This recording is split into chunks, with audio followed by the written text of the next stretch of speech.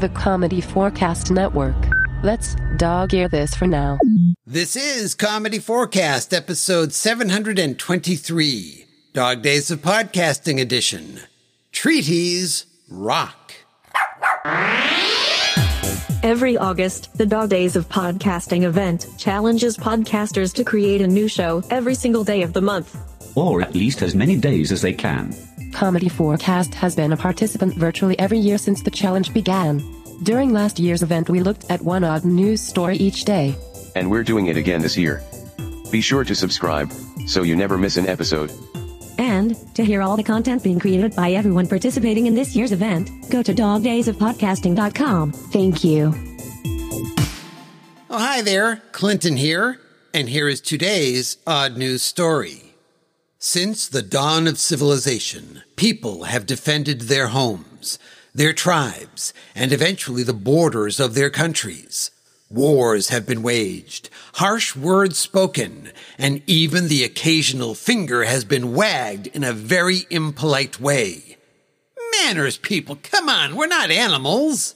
But recently, one farmer overturned that apple cart of history by single-handedly changing the internationally recognized border between two nations. And they did it without firing a single shot, or even having a clue what they were doing. While tending to their fields, a Belgian farmer moved a 330-pound stone out of the path of their tractor, presumably using the tractor to accomplish this task. I mean, unless there's some superhero aspect of this story that I missed. Anyway, the farmer moved the stone 7.5 feet and then went about the business of tending their crops. What crops? I don't know. Let's say pretzels. And not the tiny ones. The big honkin' size of your head pretzels. Yeah, the key is salting them at just the right time. Because if it rains, all your work gets washed away. But let's dog-ear that for now. What the farmer couldn't have known is that there was a roaming band of historians out and about in the area. Side note, if you ever run into a wild pack of historians, don't run. They smell fear. Ask them to explain the transition between the Middle Ages and the Renaissance.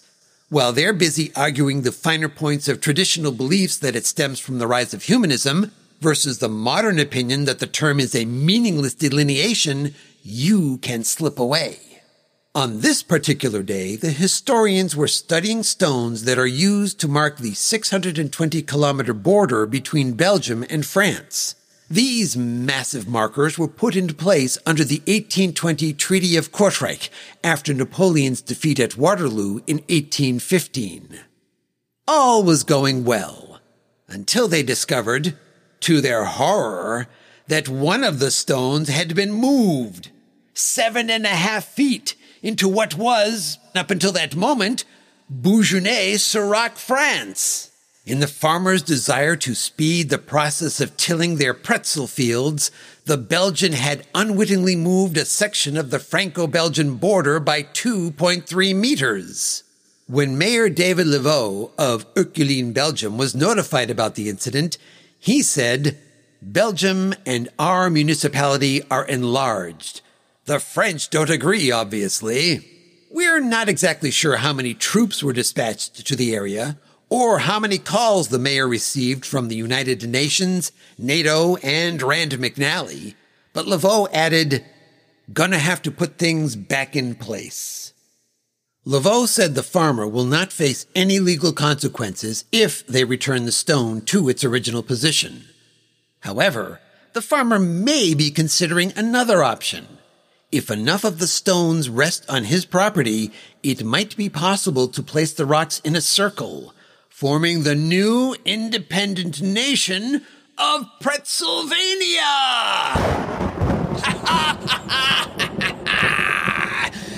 But for now, that's it. We're done. Bye-bye. Episode contents, including story and music, by Clinton Alvord. Copyright 2021. All rights reserved.